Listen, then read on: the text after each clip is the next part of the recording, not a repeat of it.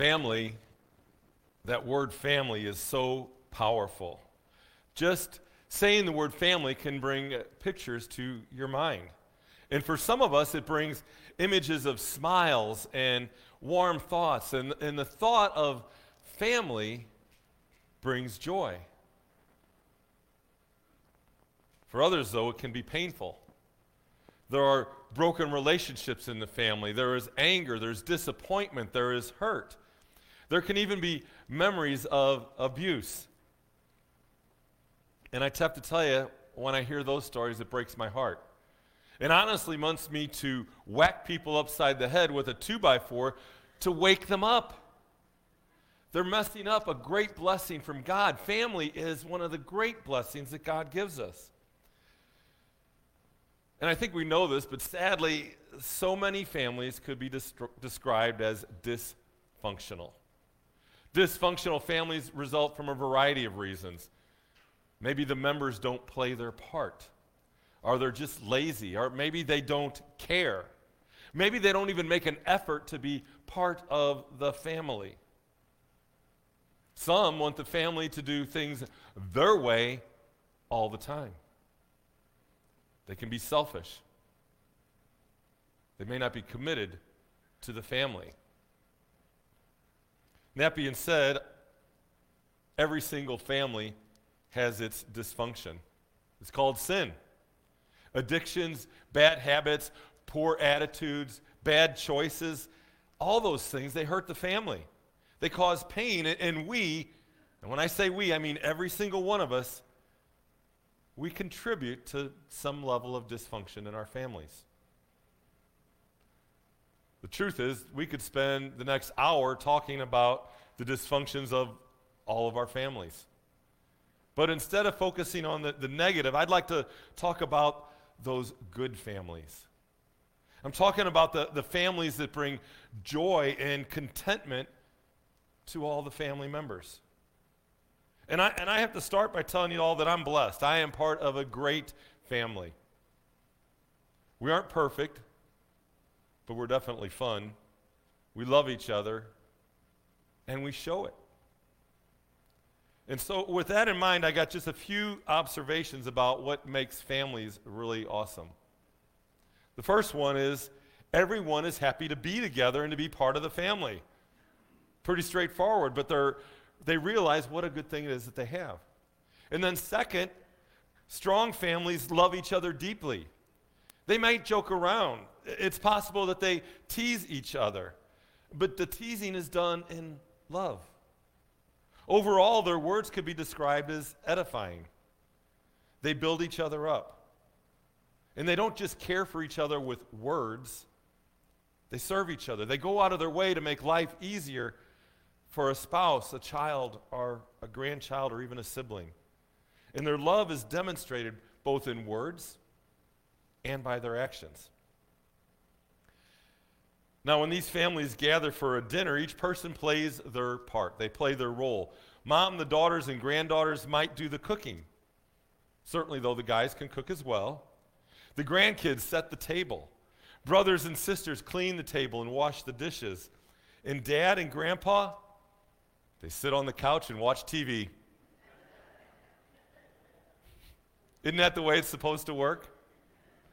After all, Dad and Grandpa are the patriarchs of the family, right?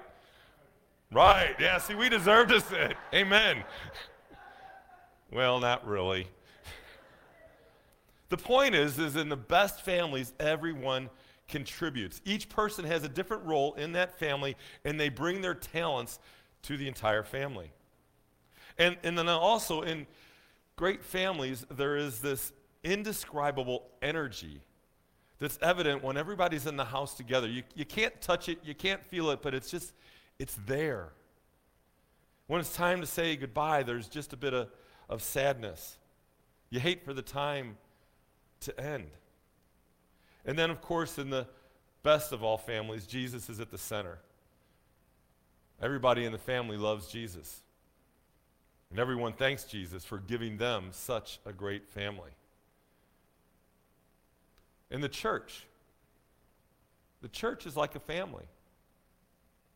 Bethesda is a family. We talk about it a lot, but we are a family. And like all families, there are some great parts of a church family, and then there are some parts that are just a little bit dysfunctional as well. And so let us pray. Heavenly Father, we thank you for bringing us together in this building this morning. We thank you for the church family that you've given us. We thank you that each one of us has a role to play in building this family that is known as Bethesda. Father, we also know that we often fall short. Forgive us when we don't give you our best. Help us to be peacemakers. May we edify each other with our words. May we work to build your Son's church. And help us to keep our eyes on Jesus. He is the foundation of our church. He is our leader. Jesus is our Savior. And in all we do, may we glorify you. We pray in Jesus' name. Amen. Well, just a few moments ago, Laurie and Amber read 1 Corinthians chapter 3. They read the entire chapter. In the last few weeks, if you haven't been here, we've been working our way through the first chapters of Paul's letter to the church at Corinth. Last week, we talked about wisdom. And this week, Paul doesn't speak as much directly to wisdom, but he does focus on it as he talks about building the Christian community. The Corinthians, they lived in a society that's much like ours. They were interested in climbing up that social ladder. They wanted to be seen as wise and mature and progressive. Much like our culture, the idea of self-improvement was extremely appealing. And like many of us, they wanted to grow in areas that when you get right down to it, aren't that important. Wealth, prestige, power. Corinth, though, was also a booming city. They were a city of what we would say today is diversity. People from all different backgrounds and skills lived there. It created an interesting and challenging city for a church to grow. And Paul was interested in bringing that Corinthian church together. In bringing this variety of people together in our passage, Paul used both agricultural and building images to make his point to the church. And he was making a point. And his point could be very simply stated as this, that each person has a role to play in building God's church. Each person has a job to do in building God's church. And the same is true today. And actually, you could say that the same is true for our families as well. We here this morning, we build the church family known as Bethesda. We build it together. We realize God's the owner. The church is built for his glory. And I need to be very clear here. The church is not the building. The church is all of you and me. And so with that in mind, let's take a look at what Paul had to say about building this family of God. And the first thing we see is that there are different jobs. In a family and in a church, each person has a job to do. In verse 6, Paul wrote, I planted, Apollos watered. And then he continued, he said, he who plants and he who waters are one. And each will receive his wages according to his labor. For we are God's fellow workers. You are God's field, God's building. It's getting to be late February, and today is going to be warm. It's going to be nice. Of course, we're going to have snow again later this week. But when February hit, it means a few things in the Stalen household. And one of those things is that I'm ready for spring. And the second is I've already ordered and received all my flower seeds for planting in our gardens this summer. Now, when it comes to managing our flower gardens, there's different roles in the Stalen family. You see, I order the flowers, seeds. I start the seeds growing inside, and then I plant them outside. I keep them watered throughout the summer. And then there's my wife Mary's role. She weeds the garden. I hate weeding. I think she loves it. Maybe. I was so close. Well, La- I'm in trouble. Well, last summer, Mary was recovering from a bad car accident, and as a result, she didn't do her job. She didn't weed. And the gardens were filled with weeds. Now, Mary's work in our flower gardens is different than mine. And I will say mine was more fun, but both of them were needed for our garden flowers to flourish. You see, Paul said that he planted and Apollos watered. Each one of them had a job to do. They were different jobs. God may have you in a different job. He may move you to a different job. But every job is important. Paul even suggested that the different jobs may have even deserved different wages. But they work together as one. And whether it's in the church or in our families or in our work jobs, we work together as one. Paul then went on to talk about building. He wrote this. He said, according to the grace of God given to me, like a skilled master builder, I laid a foundation, and someone else is building on it. See, Paul was the one who started this building project called the church in Corinth. But he wasn't the one that continued to build it. Paul did his part, and then he turned it over to other people to carry it on, to move it forward. Commentator Stephen wrote this. He said, Paul was saying that the church is a communal building project. We work together as one. We all work together to build the church. And if we don't do that, the church will fail. It's that simple. If we can't work together, this church known as Bethesda will struggle. It won't be what God desires it to be. And that means that we all got to pitch in. We can't sit on the sidelines. We can't say that I'm too old or that I'm too young. There's no excuse in saying that I don't have anything to offer. The fact of the matter is, if God's got you here, He's got a reason for you being here. Now, that reason begins with your own salvation, but it doesn't stop there. And the thing is that there are times when people in churches sit on the sidelines. We're busy. We're tired. We're burned out. We believe that maybe we did our part years ago and now we just want to sit back. We do go through different seasons of life, and there are times in our lives when we can do a whole lot, and there are times when maybe we just can't quite do as much. But far too often, we just make up excuses to not fulfill our role in the church. Everyone's busy. We're all tired. We all get burned out. I don't think God wrote it down anywhere in the Bible that we get to retire from serving in the church. If something's important, you'll find the time and energy to get it done. And so pray about it. Ask God to show you how you can help build His church. And then do it. It's not that complicated. And I want to stop here in a second and say I've been in this church a long, long time. And this is a church where people do come together, where people do serve together. And that's why Bethesda's been around for over 100 years. Well, beyond the church, God has us working on a few other building projects. And one of those is our family. Look at your family. Might be a good family, might not be so good of a family. But ask God to show you what you need to do to make your family stronger, to make your family more faithful to God.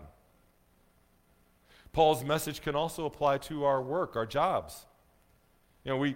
Those of us that are working still, we do our jobs to earn a living. We do it to support our family. But we have to also remember that we're working for the Lord. No matter what we do in our working career, we do it as if we're working for Jesus, because you know what? We are working for Jesus. Our skills are different. The wages, the blessings of our work may vary. But whatever we do, whatever you do, it has great value to God. And God wants all of us to be on His building crew. And just as you and I are called to different jobs, there are different building materials. In verses 12 through 15 of our passage, Paul wrote this. He said, now if anyone builds on a foundation with gold, silver, precious stones, wood, hay, straw, each one's work will become manifest, for the day will disclose it. And he's talking about when He returns. because it will be revealed by fire, and the fire will test what sort of work each one has done. If the work that anyone has built on the foundation survives, he will receive a reward.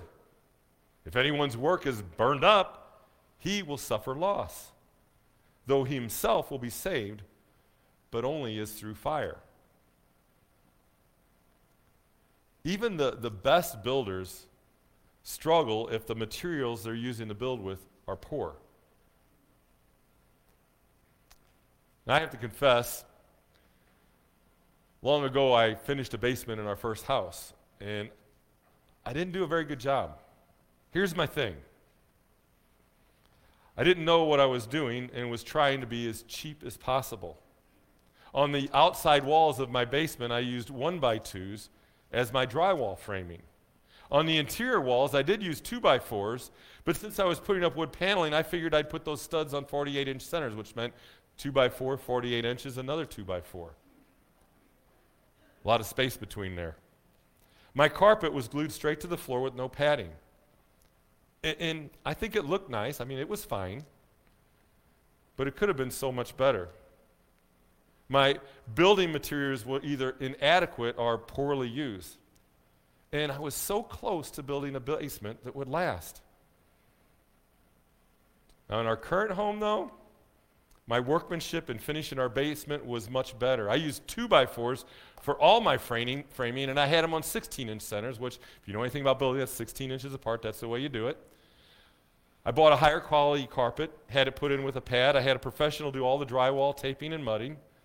And the result of those better materials and application of those materials is a basement that's already lasted 15 years, and it'll last another 20 years easy. And just a note here, you know, I don't claim to be too smart, but I've gotten smarter with age.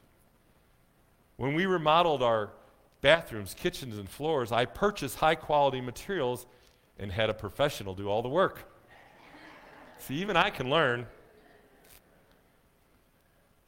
When Paul talked about building the church family, he mentioned two categories, basically, of building materials. The first was gold and silver and precious stones, and the second was wood, hay, and straw. Now, that first category, the imperishable materials like gold, those are going to last. The second group of straw and wood, you got a fire, they're not going to last. They're inferior. And so think of it this way. The imperishable have their foundation in the gospel. Those are the works that you and I do that are inspired and directed by the Holy Spirit. They demonstrate our love for God and our love for others. And these are the things that in our life that are going to last. These are the works that become our legacy. The wood and the hay, they don't have any eternal value. Such things can be equated to the result of human effort and boasting and pride and arrogance and worldly wisdom. They don't bring glory to God. They might bring glory to us. They don't build up the church. They don't build up the family. And they don't last. You know, in our culture, we often focus too much on the wood and the straw and the hay. We love our cars, we love our houses, we love our clothes, our phones, our computers, our status, our power, or whatever. And when I say that, these things aren't necessarily bad. They can be blessings from God to enjoy, but they ain't going to last. If we try to build our life or we try to build our church or our family around such things, we're going to be disappointed because, you know what, they're totally fruitless. Again, the precious works that leave a legacy are those that show the love we have for Christ, our love for others, and they bring God glory. And if you open your eyes and you look around this church, you can find them everywhere. They can be found in those who volunteer in leadership roles like the church board, those people who serve behind the scenes, the giving that brings food to people who are in need, those who serve on church teams, are supporters of this church, those who merely give their funding to support this church and to support the missions that this church supports, our teachers, our youth leaders, and our staff. And these and many more that I didn't mention are building on the foundation of Bethesda Church. And there's actually one very simple, incredible way to build the family of God. Show up. Just show up. Be here. Now, I understand that people are still very concerned about COVID, and I totally support them watching online. That's not what I'm saying. But in a church, in this church, in like so many churches, I think there's some people that have just gotten out of the habit of coming to church. I've read research. I've talked to other pastors, and many of them tell me that somewhere between 20 to 30% of the people that came to church before COVID aren't there today. Now, if you're watching online this morning, I applaud you. If you're here this morning, I applaud you because you were doing that. You showed up. And yet, I think in our culture, so many have gotten lazy. And I want to tell you, if you know somebody like that, someone who hasn't been back to church since COVID, and they don't have a good reason, politely tell them to get their butts back in church. Did I say butt in church? Sorry. How can you build God's church if you don't even bother to come? The church needs its members to attend. More importantly, all of us, I think we would agree that we need the church. We need the church because we come here to hear about Jesus Christ, to learn and to grow. We come here to have these friendships, this feeling of family that we have. We need the encouragement that comes from seeing each other. We need the challenges that I think we only find in church. And so I want you to help me get the word out. I want you to talk to someone maybe this week who disappeared over the last couple of years. Invite them to come back. It's a challenge. Challenge accepted? When we build our lives on perishable things that have no eternal value, know that God sees it. Paul wrote, if the work that anyone has built on the foundation survives, he will receive a reward. If anyone's work is burned up, he will suffer loss, though he himself will be saved, but only as through fire. Now, one thing that's got to be real clear here is good works don't save us. Paul wasn't saying that. Salvation comes only through faith in Jesus Christ. But what he was saying is that our good works matter. And Paul said we're going to receive a reward for those good works, and I have no clue what that's going to look like, but it'll be good. And those works that we do of little value, if we waste our time here on earth, we're going to have to answer for those. We'll be judged. We won't lose our salvation. Heaven is still our home. But I don't know, it might be uncomfortable when God asks us what we did with the gifts he gave us. Well, up to now, we've been talking about our jobs. We've been talking about our building materials. We haven't talked about the most important part of this passage, and that has to do with the foundation. I have some family that's building a house in a few months. I'm thrilled for them. It's a special time. And many of you know what I'm talking about when it comes to building a house, because maybe you built that house that you live in. Mary and I did the same. Others of you will maybe build a house in the future. And still others, even if you didn't have that building experience, you've enjoyed the work that was done years before you moved into that house. Building a house is exciting. It can also be stressful, but the stress doesn't last. You know, I remember when our house was being built, I came out every week. Every week I was out there in Fenton checking the progress. I was really excited when the walls started to go up and the roof went on and the rooms were starting to take shape. I was a little disappointed when they put the windows in and the doors on because I couldn't get inside anymore. But I'd still look through the windows to observe the progress. And looking back all these years at that, you know what?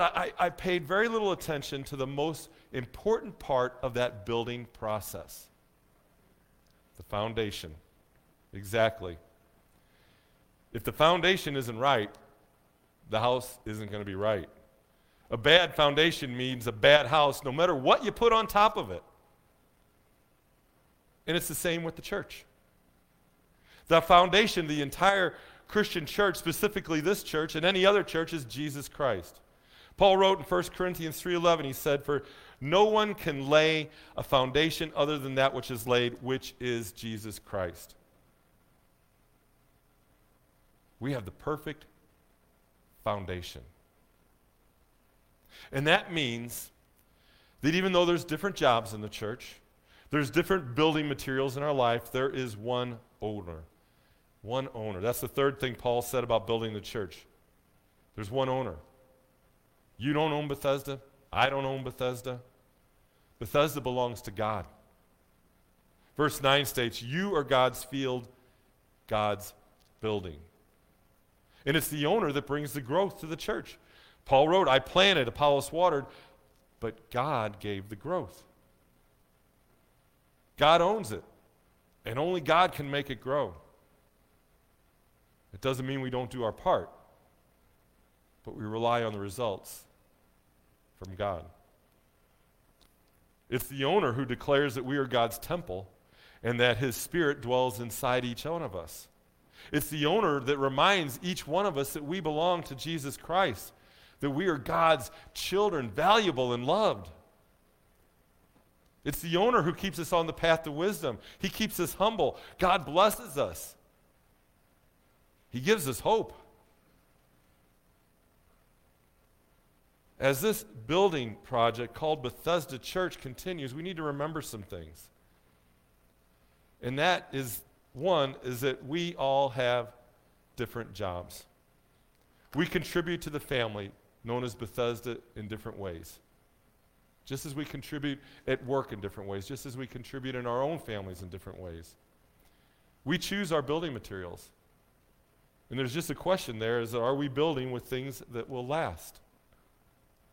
And then third, we never forget that we're not the owner. God is. This family is built on the foundation of Jesus Christ. And together, we can build stronger families and a stronger church. And through it all, we remember that each person has a role to play in building God's church, and that he is the one who provides the growth. Let us pray.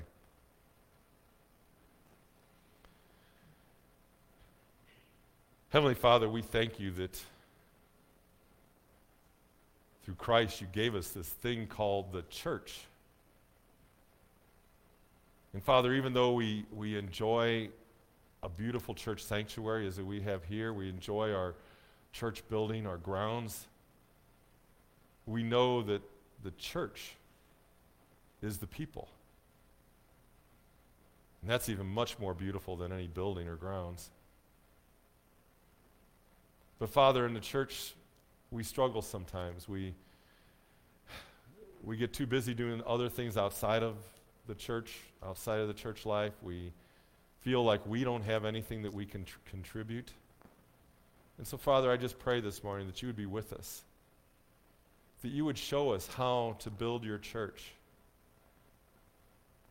It could be through our financial support. It could be through our prayers. It could be through just showing up and being here and worshiping together. Or it could be in hundreds of other ways that we can volunteer. Forgive us when we fall short. Give us the strength to get up again and to know that our salvation comes through your Son. Our good works don't save us. But once we're saved, we're called to work for Jesus. It's his name we pray. Amen. If you're able, please stand as our worship team comes forward to sing the closing song.